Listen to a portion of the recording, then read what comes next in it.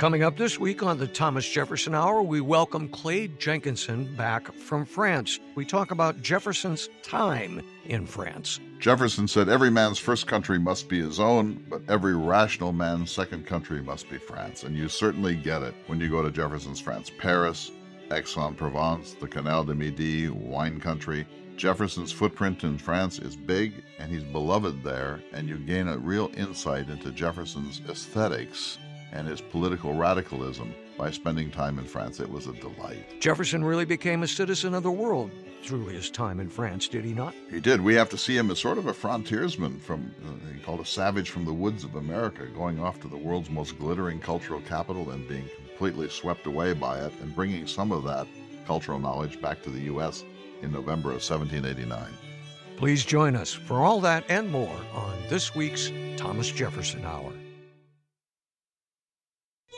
Good day, citizens, and welcome to What Would Jefferson Do?, our weekly opportunity to discuss current and past American events with President Thomas Jefferson, who is seated across from me now. And good day to you, Mr. Jefferson.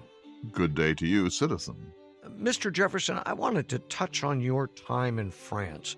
There are those who say that this was one of the happiest times of your life and that you really became a world citizen after your time in France. Is that fair, sir? That's more praise, certainly, than I deserve. But I had wanted to go to Europe from my childhood. When I was 20, I wrote to my boyhood friend John Page that we should take the grand tour together. Vienna and Strasbourg and Paris and Berlin and Rome and Naples and Pompeii and so on. And then we would wind up in Egypt, and I would buy a violin in Europe and so on. Well, we never were able to do that. That's a boy's fantasy. But when I was in my early 40s, after the death of my wife, Martha, Congress urged me to go to France as a minister at large to engage in commercial treaties with Prussia and Portugal and England and France and Spain and so on. And so I accepted that position and spent 5 years in France. It helped me recover from the deep loss of the death of my wife, Martha, but it also opened to me a world that I had read about and seen images of in pattern books, but had never experienced. And it was an extraordinarily rich 5-year period of being in the most glittering cultural center of the world and having access to the greatest musicians and painters and sculptors and conversationalists and scientists. It was a fundamentally important experience in my life, and I hope that I was able to bring back some ideas to this country, to the United States, from that time in France. You made some lifelong friends while you were in France, I think in particular of Lafayette. I'd known him a bit in this country, but I didn't really meet him until the end of the war. But while I was there, he was almost my host, and he opened doors of different diplomats and artists and salons for me. He helped the United States win the support of the French people. He helped me in a range of diplomatic and economic matters. And he really couldn't have been more generous to me in every possible way. And because, as you know, he eventually came back on a farewell tour of the U.S. in 1824.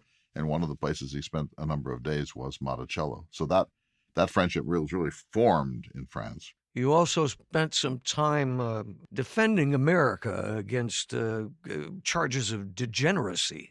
Yes, some European savants believed that our animals and plants and people were comparatively degenerate with respect to the European counterparts. I knew this was a nonsensical notion of people who had never stepped foot in America, so I made it a campaign to convince the Comte de Buffon and others that our animals, if anything, were greater in size, stature, and fertility than those of Europe, and that we, as a frontier country, were already producing people like Benjamin Franklin and George Washington and David Rittenhouse, and so we were going to be a major cultural influence in the world.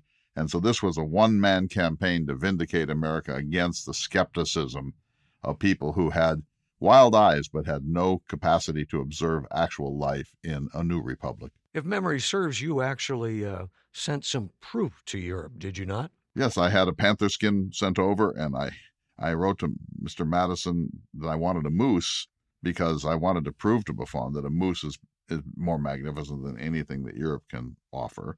You want to talk about a magnificent animal? Look at a moose. So it's fair to say, sir, that you did come back a citizen of the world after your time in France.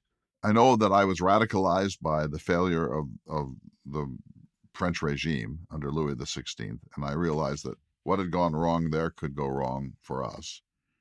And so I wanted very much for us to avoid the pitfalls that happen to most nations: corruption, a swollen aristocracy, an inefficient and unfair tax system, etc. And so I wrote a series of letters to my closest friend and ally, James Madison, from France, addressing these problems. How can we be a perpetually virtuous and equalitarian republic and not make the mistakes that had made most French people miserable, while a handful lived like gods on earth? And so that was an important negative lesson for me, and I came back more cosmopolitan, to be sure, but more politically radicalized by what I had seen than I would have been if I had never gone. Thank you so very much, Mr. Jefferson. You are most welcome, sir.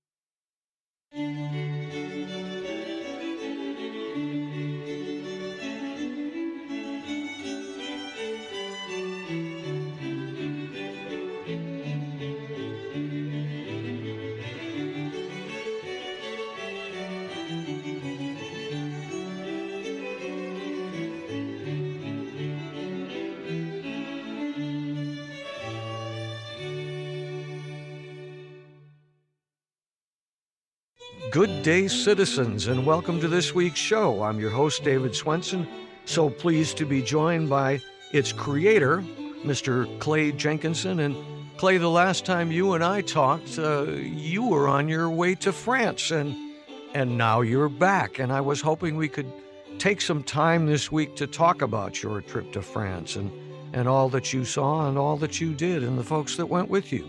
Yeah, not just France, but Thomas Jefferson's France. And so Jefferson spent 5 years in France between 1784 and 1789. They were amongst the most important years of his life. And so now for the third time, twice in 3 years, I've taken a group of mostly Jefferson Hour listeners, by the way, to Jefferson's France. And it's an amazing journey. And I learned a great deal that I didn't know about Jefferson on this trip, and was able to take people from around the United States and beyond to key places in Paris that Jefferson had a relationship with, and then on to the south of France. And we even got a day all together on the great Canal de Midi, the canal that he was so obsessed with and spent some time on in 1787. So it was a triumphant trip. And I'm always amazed, my friends. I was in Toulouse in the south of France the other day. I got up at dawn in Toulouse, France, and by 5 p.m. I was in my own home on the Great Plains of North Dakota. It took Jefferson 19 days to sail from Boston to England, and it took him more than a month to get from Boston to his diplomatic headquarters in Paris. This involved boats and carriages and a ferry across the English Channel, and nights in hotels that were sometimes of extraordinary primitiveness. A month to get to his post. It takes us about 11 hours to get across the ocean to almost anywhere in Europe. Help our listeners out, for those who don't know. Why did Jefferson go to France, the circumstances surrounding that? He went to France in 1784. Congress had named him earlier to be one of the peace commissioners to settle the treaty after the war. But by the time he got his kit together, the peace had been established, and that commission was withdrawn. But then in 1784, he was asked to go to Europe, to France, to be a minister plenipotentiary to produce ideal commercial treaties with European powers, and if possible, to make inroads on the continent for American tobacco and rice and indigo and timber, etc. Because, as I'm sure you know, until the war happened, until the revolution, our trading supervisor was Britain. We were protected by the British Navy. Our trade was almost exclusively with Britain and the Caribbean. But with independence, Britain cut off our access to all of that trade.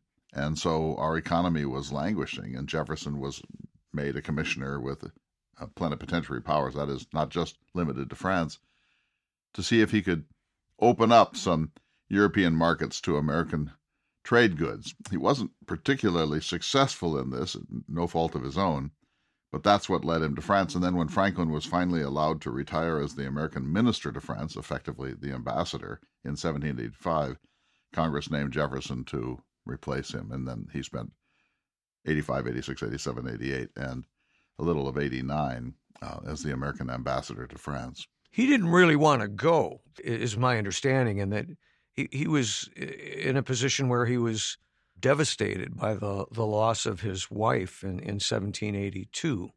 And there were some folks behind the scenes that thought this would be good for him. Is that right?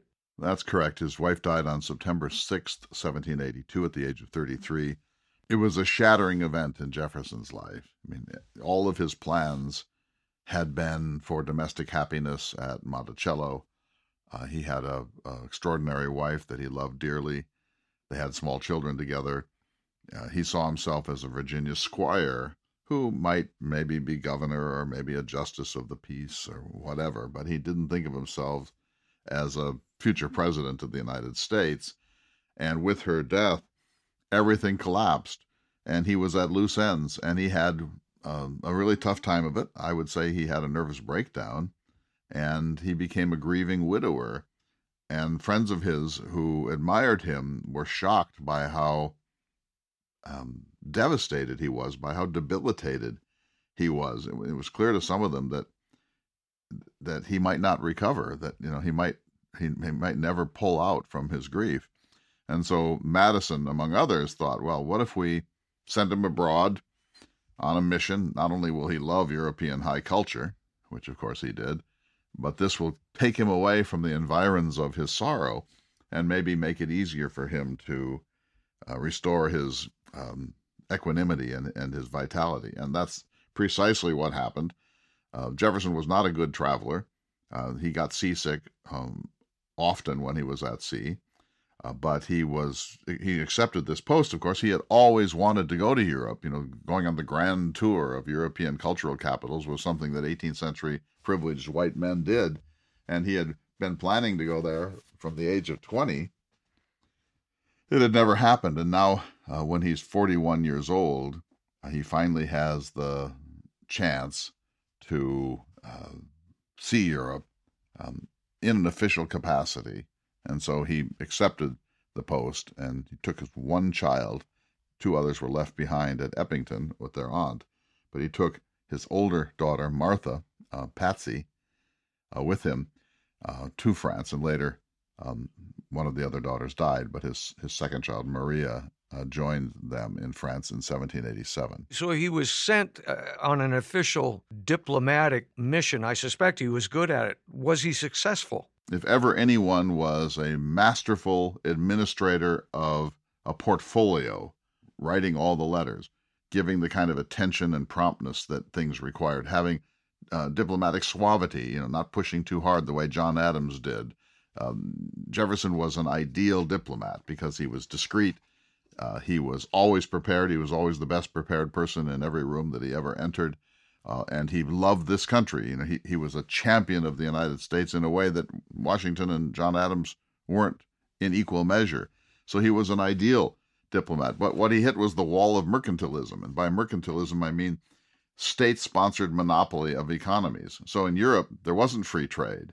They protected key industries against foreign interventions. And so there wasn't free trade anywhere really in the world at this time. The United States was this upstart, ideal Republican experiment that was an advocate of free trade along the lines of Adam Smith's Wealth of Nations. But Jefferson hit the wall, and privilege, with a capital P, and state-sponsored economic selfishness prevented him from succeeding. The only of all the treaties that he was able to produce was with Prussia, today's Germany, which is a landlocked nation. And so from a diplomatic point of view, his time there was not pointless, but nearly so. A thing that keeps coming to me is the time that he spent in Europe with other people. I mean, the Adams were there. Franklin was there. And he also met a woman that you say in your notes he fell in love for the last time, to Maria Causeway. That's going to be contested, of course. So there are three significant romantic relationships, if you want to call them that, of Jefferson's life. First, with his wife Martha, 1772 to 1782, produced 6 children, 4 of whom died before they were 10 years old. Then, at her deathbed in 1782, the family tradition is that Jefferson was asked never to remarry by his dying wife. He never did, but in France he met Maria Causeway in August of 1786. She was a brilliant, diminutive, flirtatious, musically talented composer and painter. He was swept away by her allure, let's put it, and he had a probably platonic relationship with her that lasted intensely for many months and then sort of had some echoes for the rest of their lives. But she was married and went back to London with her husband, and that sort of put an end to that. And then, of course, there's Sally Hemings, and the Sally Hemings story, maybe it's a romance and maybe it's rape. It's almost certainly somewhere in between, but it certainly was a long-term relationship, lasted more than 3 decades and produced at least 6 children. So those are the 3 great romantic moments, if you want to call them that, of Jefferson's life. And Mrs. Causeway, in some ways, was the most extraordinary because in America, women were much more carefully controlled. They were reserved. They were domestic in ways that French women and European women were not. And Maria Causeway was a kind of coquettish, aggressive, and magnificently beautiful woman. And she had all the qualities that Jefferson loved. She was a musician. She was a painter. She was a lover of salon conversation. She loved landscape gardens. And so it's as if you had a fantasy. You know, you're Jefferson, you're married to an extraordinary American woman, but clearly an American woman. She unfortunately dies. You go to Europe, and then this sort of fantasy woman appears and sweeps you off your feet. As you know, he eventually wrote an 11-page dialogue to her called My Head and My Heart, debating whether it was wise to fall in love with a woman that he couldn't spend the rest of his life with. And it's a celebrated letter of October 1786. So yes, and you know where he met her was at the Hall au Bled, which was an agricultural domed mercantile house in the center of Paris. And we went there 2 weeks ago. So I took a group of people. We walked over to the Hall au Bled. It's not there anymore, but one of the columns from the building that was there in Jefferson's time still stands.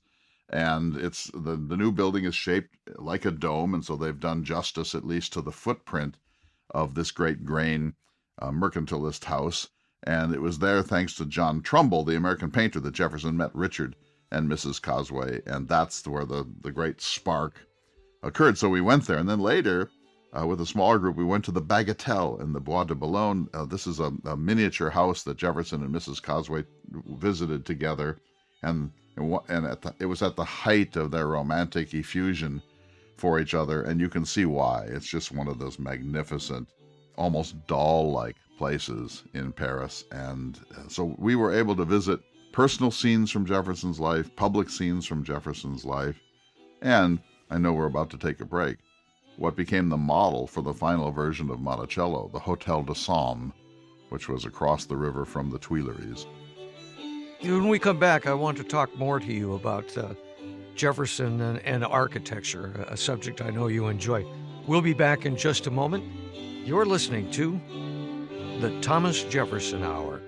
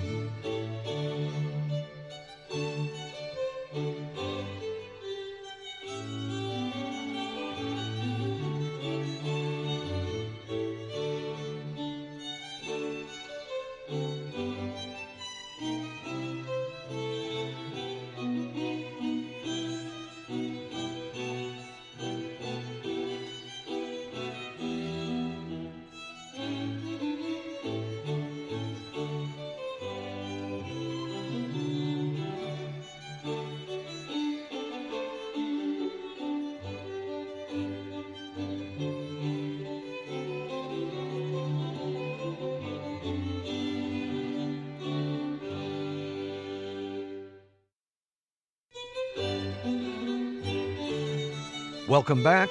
This week on the Jefferson Hour, we're speaking with its creator, Mr. Clay Jenkinson, about his recent cultural tour to France and Jefferson's time in France. And before we get back into that, you are doing more and more of these cultural tours. I know you have one that you're very excited about, planning to go to Greece. Correct, sir? So this year was France, and we had about 25 people. We work with a European travel group called Globus, and they're absolutely superb at the logistics of the thing. And next year at this time, September 15th through 23rd, 2023, that's 15 through 23 of next year, we're going to Greece. Now, Jefferson never got to Greece, but he was a classicist, and I think you know, David, that my earliest interest was classical culture, and I studied ancient Greek and Latin and so on. So we're going to Greece, and we'll go to Homer's Greece, largely, to sites from the Homeric epics, the Iliad and the Odyssey, but also to Delphi and Athens and Santorini, the most beautiful island in the world. So that's next year. And then the year following, back to France. I so love this France trip that I immediately began to plan for one in 2024. So every fall, until I can't walk anymore, we'll be going on a European cultural tour, usually in the footsteps of Mr. Jefferson, but not exclusively. But this one was so wonderful, David. You know, the French are terrific. And of course, the food, the music, the architecture, the light in Paris. You know, we went up the Eiffel Tower. You get to the top of the Eiffel Tower where they sell you a glass of champagne. You look down on one of the world's most extraordinary cities, and you just think, I'm in Paris. You know, I'm in Paris. The Eiffel Tower did not exist in Jefferson's time. He probably would have thought it a monstrosity, although he would have admired the engineering. But there's only one Paris, and Jefferson said, as I think you know, every man's first country is his own, but every rational man's second country must be France. And he, of all the presidents of the United States, he was the most committed to French culture. He was the best at French style, some of which he brought back to Monticello and the country. And he's regarded by the French people as the American after Benjamin Franklin. You know, Franklin was always like an American in France. Jefferson was a cosmopolitan in France, and he became Frenchified in ways that Franklin never did. And when he got back, you probably remember that his enemy, his frenemy, Patrick Henry said, and I'm quoting, "Mr. Jefferson has abjured his native victuals." In other words, Jefferson is now eating French food and drinking French wine, and he's gone French on us. He's no longer really an American. When we took our break, I mentioned architecture and how much France influenced Jefferson's love of architecture. And ours too. So, you know, all but 5 states have domed state capitals. And the U.S., of course, has a magnificent domed national capitol building. That's Jefferson.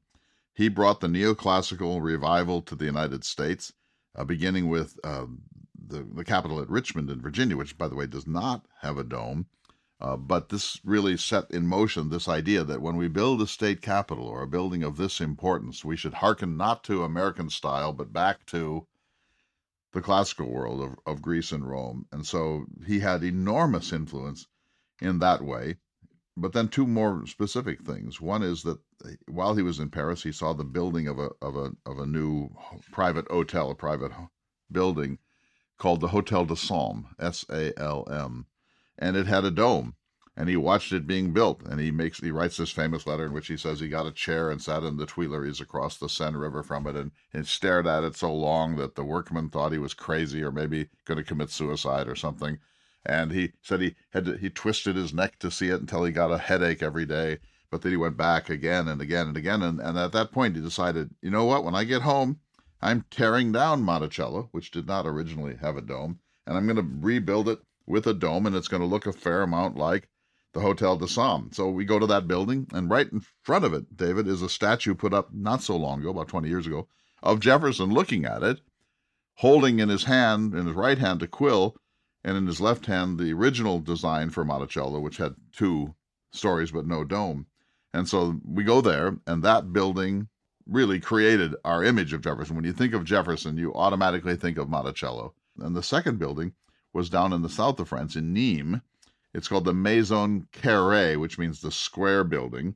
It was built in the 1st century A.D. by the nephews of Augustus Caesar, the great first emperor of Rome.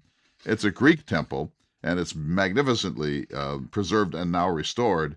And Jefferson believed it was the most perfect morsel of antiquity, as he put it.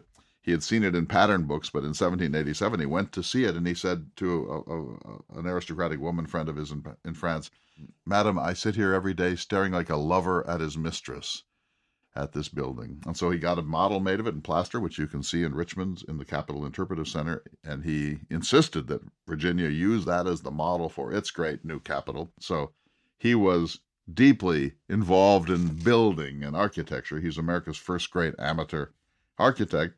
And then, of course, eventually he produced Poplar Forest, his second home, and the University of Virginia. So he is an architectural genius in addition to all the other things that we regard as Jefferson's achievements.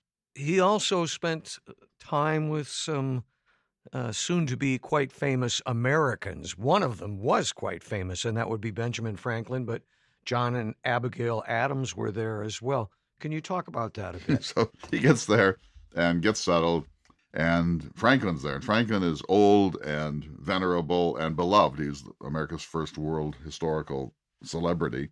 And Franklin by now is pretty indolent, let's say. Adams would say lazy.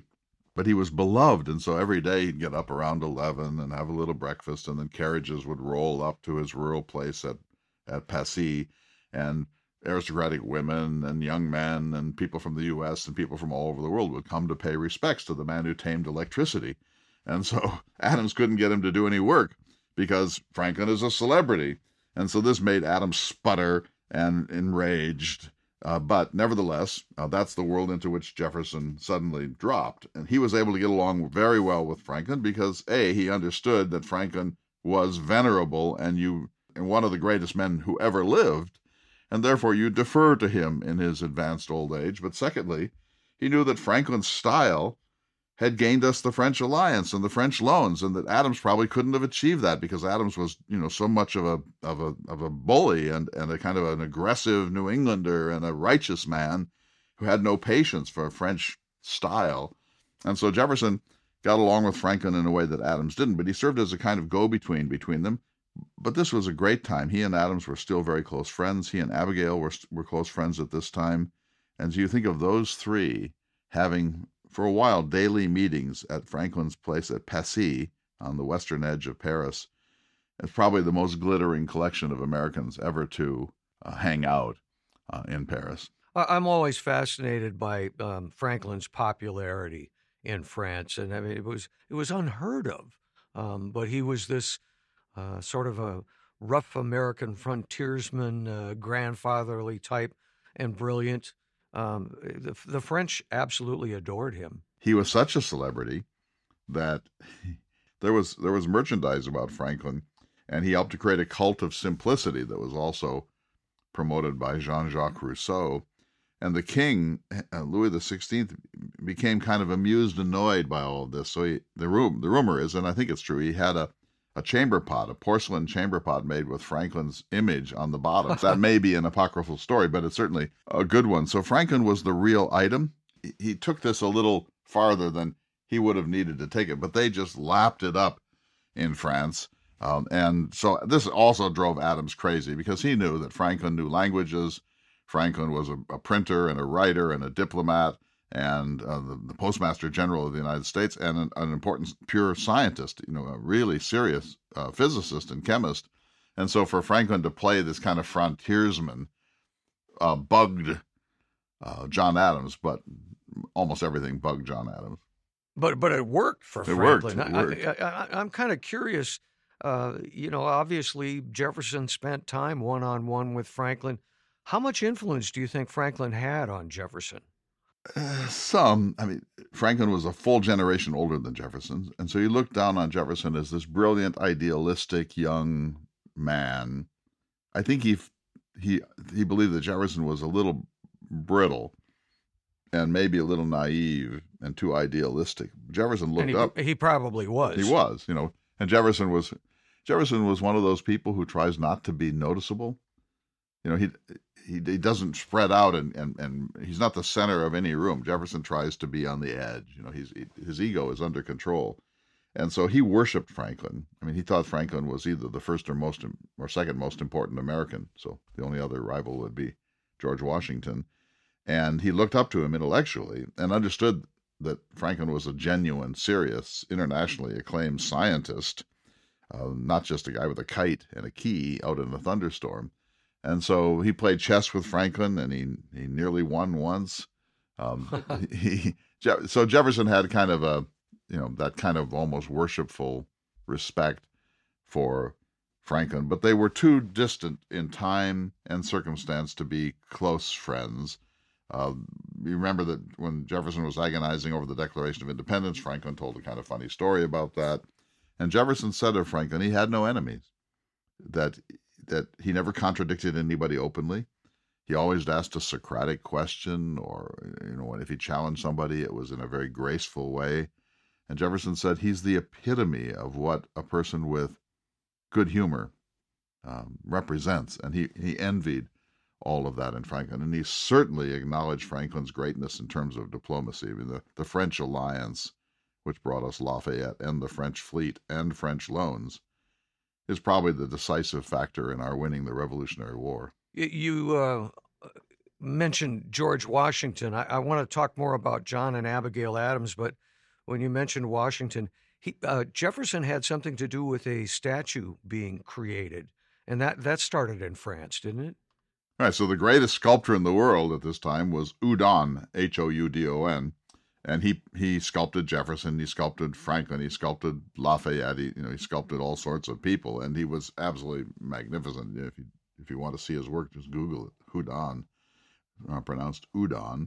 And there was going to be a life-size standing pedestrian statue of George Washington to be in the rotunda at the new Capitol in Richmond. And so Jefferson said, there's only one person who can do that. It's got to be Udon. And so this was not the 21st century. So he eventually convinced Congress to do it with money they didn't really have. Then he approached Udon, who was not that eager to take a year-long trip to the New World, to the howling wilderness of America, to measure the face and the body of George Washington. But Jefferson convinced him to do it. So Udon crossed the Atlantic, measured, and drew. Washington went back and produced this statue, which is still standing at the center of the Capitol at Richmond. It's one of the most magnificent pieces of sculpture I've ever seen. I think it's certainly the greatest piece of American sculpture. And who was behind it? Jefferson. If there hadn't been Jefferson, Adams never would have done this. Adams didn't care a rip about such things. But this was Jefferson's exquisite, creative, and artistic sensibility, and a kind of Jeffersonian stubbornness. He not only demanded that Houdon be the sculptor of Washington, but he also demanded that the Maison Carrée in Nîmes be the model for the new Capitol at Richmond. And back home, Madison and the people who had to fulfill all these projects were rolling their eyes and saying, it's good that Jefferson's a genius because he's kind of annoying. Well, then let's move back to John and Abigail Adams. When they were in France and Jefferson was in France, at that point they were still pretty good friends, not the antagonists of each other that they would later become. And Abigail Adams in particular, you see her wit and her powers of observation, I guess is the way I would say it. She's one of the great letter writers of American history, and she wrote fabulous letters about France with a kind of puritanical wit. And so the most famous is her description of Madame Helvetius, who was, Franklin's fake lover. They faked that they were in love with each other, and they would hug and kiss and so on, flirt openly. And they were two elderly people. And there's a famous letter in which Madame Helvetius comes in and she doesn't have enough clothes on in terms that Abigail Adams would approve. And then she sits slouched back in her chair in a way that no lady would ever sit. And she puts her arm around Franklin at dinner. And eventually her little lapdog wets the floor. And Abigail said, and if you can believe it, she used her dress, her chemise, to wipe up the pee. And so Abigail is just coming undone over this. Jefferson's finding it all pretty amusing. So Abigail at that time and Jefferson were very close friends, and John too, and they had, of course, been two of the 5 members of the committee that drafted the Declaration of Independence and 2 of the most important people in the Second Continental Congress, etc., etc. But, David, the first crack came while they were in Europe, because Shays' Rebellion occurred in western Massachusetts, where Daniel Shays and others, objecting to the commercial dislocations of the war, shut down some farm foreclosures and so on, bullied some justices of the peace. This is known in history as Shays' Rebellion, and how people reacted to it told us a lot about who they were. So Jefferson wasn't there, of course, but he reacted in his usual way. He said, I like a little rebellion now and then. It's as important in the political world as thunderstorms are in the natural world. We can live with this. This is a sign that the American people still have the spirit of liberty. John and Abigail Adams were appalled by that. They saw this as mayhem, anarchy, the way people think about the January 6th riots in the Capitol. They just saw this as the beginning of chaos. And to have Jefferson say, this is okay. We shouldn't really discourage this sort of thing too much.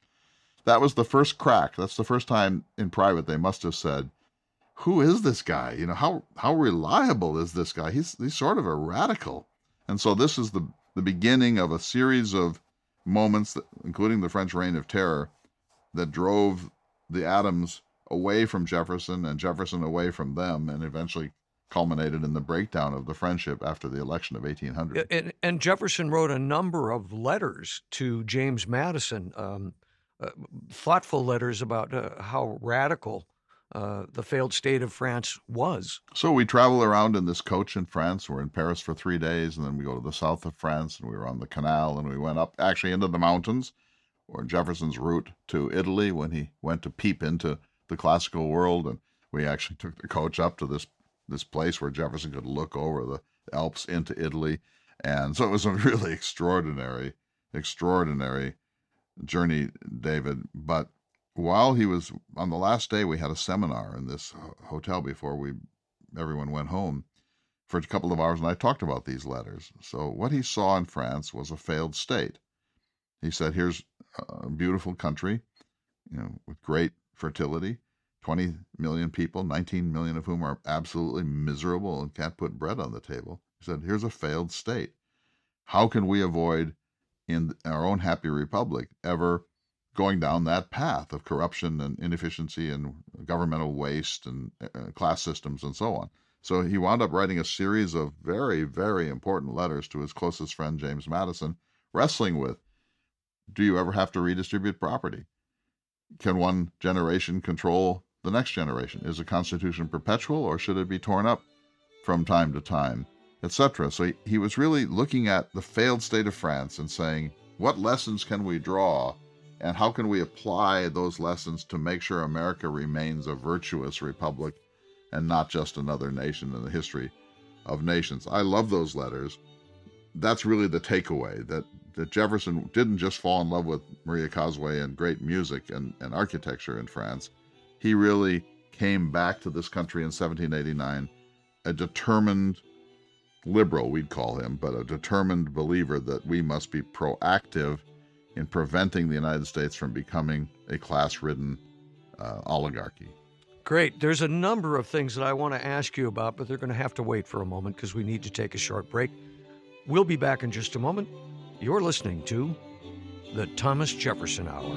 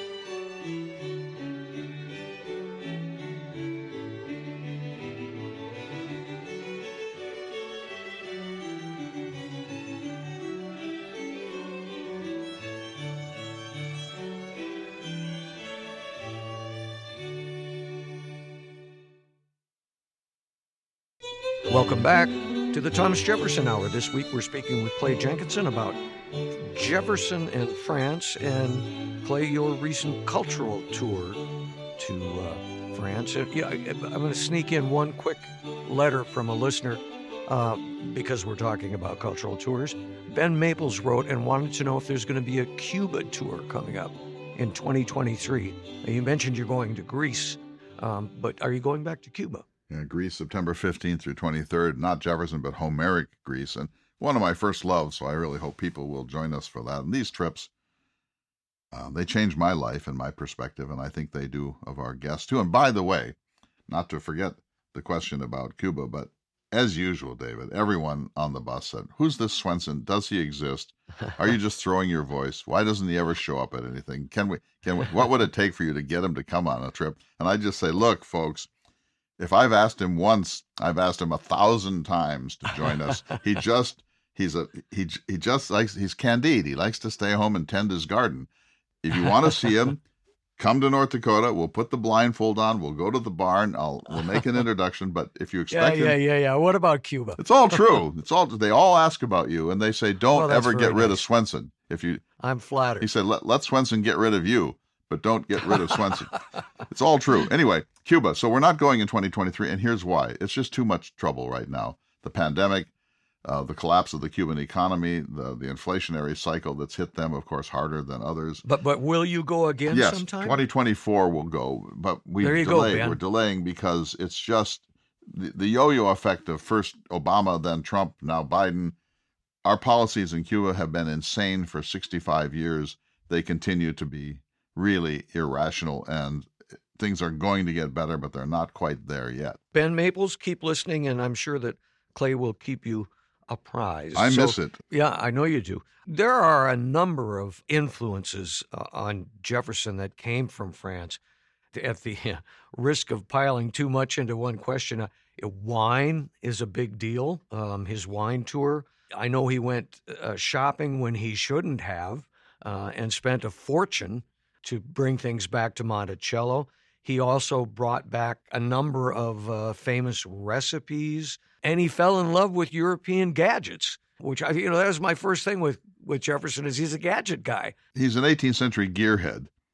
So he brought back waffle irons, and he brought back recipes for ice cream and for baked Alaska, although it wasn't called that then, and for other things. And his protege, William Short, went on the grand tour, and Jefferson said, "Go to Naples and find me a macaroni press," because pasta was just something brand new. In fact, when people first ate pasta at Jefferson's White House, they're like, "What's this?" There was no pasta in the United States. There barely any, and pasta was really just being invented in Italy.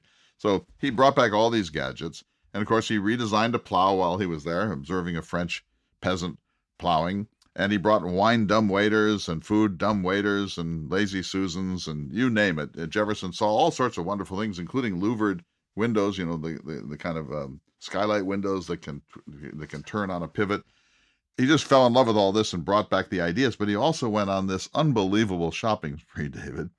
He didn't have a dime really, and he overspent his diplomatic salary by magnitudes. He remodeled all the houses he lived in France, even though he was only going to be there for a few months or years. And he went on this shopping spree, and he brought back 85 crates of stuff. So, when we were shopping there, people were saying, I get that, but I can't get it in my luggage. Might be overweight. Jefferson brought on ship 85 large crates of sofas and chairs and china and linens and silver and ceramics and knockoff paintings of European masters. And I don't get it. You said he couldn't afford it. How in the world did he get credit or loans, or how did he pay for this stuff? Jefferson was hopelessly in debt all of his life, and the credit systems were quite generous. And he bought all this stuff. I'll pay for it somehow. Gets it back to the United States. He does eventually pay for it, but it takes forever, and one time his creditors kind of came after him in France, and he wrote this letter saying, "I can't sleep. I'll never sleep again until I get this under control. I'm going to go on this diet. I'm not going to spend any more money." And then 3 weeks later, he's ordering cases of wine and, new scientific instruments and new writing machines. And he spent like a today's millionaire or billionaire. But the difference is he couldn't pay for it. How he got away with it, it's hard to fathom. There are books written about it. And of course, you have to admire him in a certain way because that's who Jefferson is. Well, I don't know about that, but the wine tour that he did, I think, is really interesting. And didn't you spend some time when you were in France discussing that? Yes, and we went to a couple of vineyards and had wine tasting and so on, but which are all great fun. Yeah, he went on this wine tour. He broke his wrist in a romantic interlude with Mrs. Cosway. They advised him to go to Aix-en-Provence for the mineral waters, so he used that. He was showing off and jumped a fence or something. Right, he went not very well. He tripped. So his advisors say, Aix-en-Provence, the water's there. They may, heal this swollen wrist. So down he went, but he was really only using that as an excuse. And he went on a systematic wine tasting and cultural tour of France, taking extensive notes on trellising and vine stocks and what kind of diseases and what kind of soils and how much rain there was and what were the best wines of Bordeaux, what were the best wines of Burgundy, what were the best wines of Dijon. And he became America's first tremendous wine connoisseur and became the wine advisor to the other 4 of the first 5 presidents of the United States. He helped to develop the Bordeaux wine classification system that didn't come until 1855. He was a genius in that regard also. So he then introduced French wine to the White House, which it's been serving ever since. And they continue to feel the need to serve French wines because of Jefferson's massive early influence on such matters. And some of those wineries, David, most of them still exist, and many of them have cultural memories of Jefferson. It's astonishing to see his footprint in France. Well, there is a little bit of darkness in his time in France, and we mentioned it, I think, in the first segment, and that would be Sally Hemings. And Abigail Adams was the first to sort of flag this. Can you talk about that? So Jefferson brings one daughter, Martha, leaves 2 back in Virginia. While he's gone, his younger daughter, Lucy, dies of whooping cough and teething. So now he wants his second daughter, Maria, and it takes a long time because Maria doesn't want to come. In fact, she barely remembers her father. But didn't they kidnap her to get her on the boat? They tricked her onto board a ship. And Jefferson asked for an elderly black woman to be her chaperone, her escort. That woman had smallpox, so she wasn't able to come. And so his kin, the Epps, back in Eppington, sent Sally Hemings instead. Sally Hemings was 14 years old. She was a mixed blood young woman from a family that was important in the Monticello world. And when Abigail saw 14-year-old Sally Hemings escorting 9-year-old Maria to France, she thought, uh-oh. Anyway, she came and is there for a couple of years. And her brother James was already there. That's maybe one reason why she was sent. And so James Hemings had been sent out to become a French chef at Jefferson's expense. Sally Hemings was a household domestic at Jefferson's place at the Hotel Langeoc. And if they had this relationship, which almost surely they did, it's said to have started in Paris. So he's a 44-year-old man now with a 14-year-old mixed blood American enslaved young woman. So the Jefferson Hour is gaining new listeners all the time. And you can tell when a new listener pops up, they'll email us and say, how could you talk about this man? He did this and he did that, and he was a slave owner, and we do talk about that a lot. I do think it's really interesting, this period in France with Sally and James Hemings, and the fact that when Jefferson left France, they would not have had to return with him. Slavery was outlawed in France. Can you kind of get into that? You're absolutely right, David. So French law prohibited slavery. And a man coming into France with enslaved people was required to register them. Jefferson did not. He just somehow made it through. While they were there, James was sent out to become a French chef, and he did become one. Sally stayed with him at his diplomatic headquarters. He had them both inoculated for smallpox while they were there, which was a very complex thing then. And towards the end of their stay there, they came to Jefferson, brother and sister, and said, hey, we've discovered that slavery is illegal here in France. We could get a pro bono lawyer, and declare our independence. There's nothing you can do about it. You can't make us go back to the United States with you. And Jefferson said, that's right, you can. And they said, what are you going to do about it? Why should we go back with you? And this is according to Sally Hemings' son Madison, who gave a history in the 1870s. And he said that Jefferson agreed to do two things. He said, if you come back with me, James, and teach somebody else French cookery, I'll free you and give you some startup money. And Sally, if you come back with me, any children you have, I will free by their 21st birthday. And I don't think he necessarily meant children by himself, but any children that you happen to have, I will free. And he did. He freed her children, and he did free James Hemings and gave him $50, which then was a large amount of money. And James went up to Philadelphia. So he fulfilled that bargain, but they were right, and he knew they were right. But here's what's so interesting. He persuaded them to return with him. They could easily have, I just read about this yesterday, there were pro bono lawyers in Europe who would handle these things. They could easily have spent the rest of their lives in France. James was fluent in French. He by now was a chef.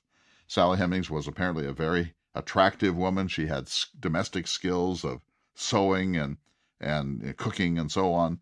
They could easily have spent the rest of their life in free France and not gone back. Of course, they had kin back at Monticello, but it's a very, very, very intriguing story and a depressing one, because Jefferson should have said,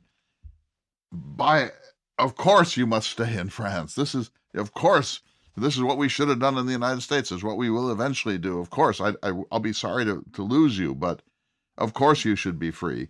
But he didn't. He persuaded them to come back. And the Sally Hemings story in some ways is even less worrisome to me than the James Hemings story. If you come back and teach somebody else the cooking skills that I at great expense have had you learn, well, then maybe I'll free you. It's just so selfish and so self-interested in a kind of delightfully ugly but delightful way. Well, we could spend an entire episode discussing this. And As we do. I think we have, yeah. So Jefferson went to France. He came back, and all of a sudden he was, I think you would say, a citizen of the world because of the influences of his time in Europe. Is that fair to say? We're in Paris. We're near the Hôtel de Sambre. There's this beautiful statue of Thomas Jefferson. There's a Washington there too, and there's a Franklin, but it's Jefferson. He's America's greatest Francophile. We go to the Canal de Midi, and there are these bronze plaques at different places on the canal summarizing his life and career. He's beloved, and he's understood to be an American who really got France, who really loved and understood France and was a friend to France. And to see that much influence, to see that his presence there, even now, is as big as it is, and we didn't even go to the great Bordeaux wineries where he's remembered as a hero of wine culture.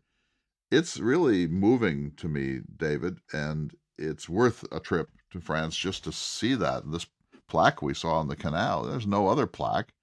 And the only plaque is to Thomas Jefferson, who spent 9 days on it. It's not as if he spent his life as a canal worker or something, or an engineer.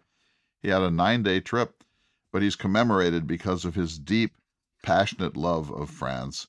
And he came back so deeply cosmopolitan, and he had to come back to a much more primitive world, and particularly when he got to Washington, D.C., which was just a startup village when he became president in 1801.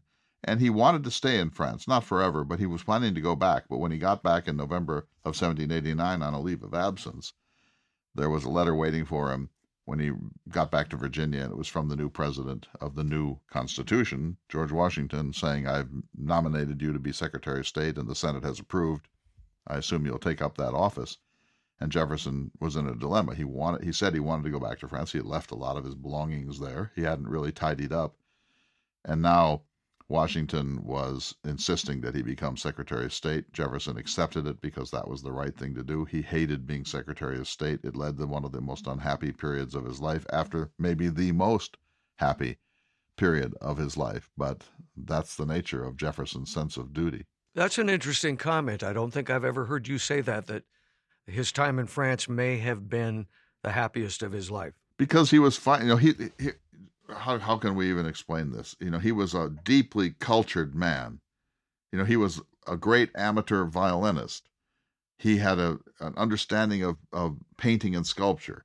He was America's greatest architectural aficionado.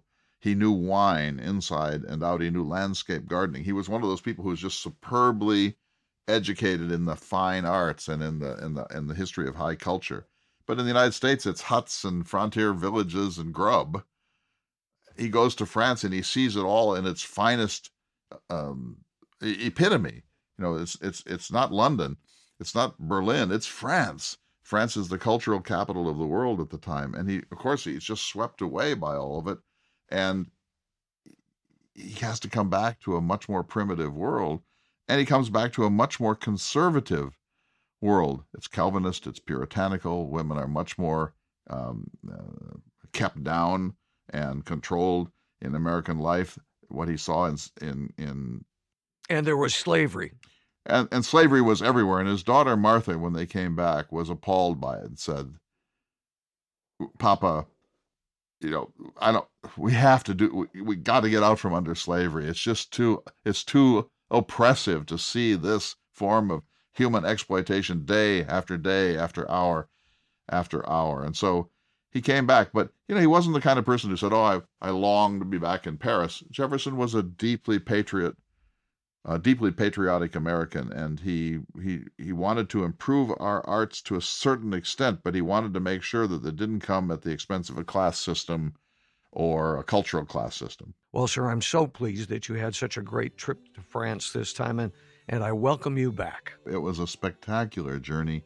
I come back a little sobered because we're in such trouble as a nation at the moment, and it's a little disconcerting to see how our status in Europe has fallen because of the chaos in American life. But I'm a deep patriot too, and glad to be here.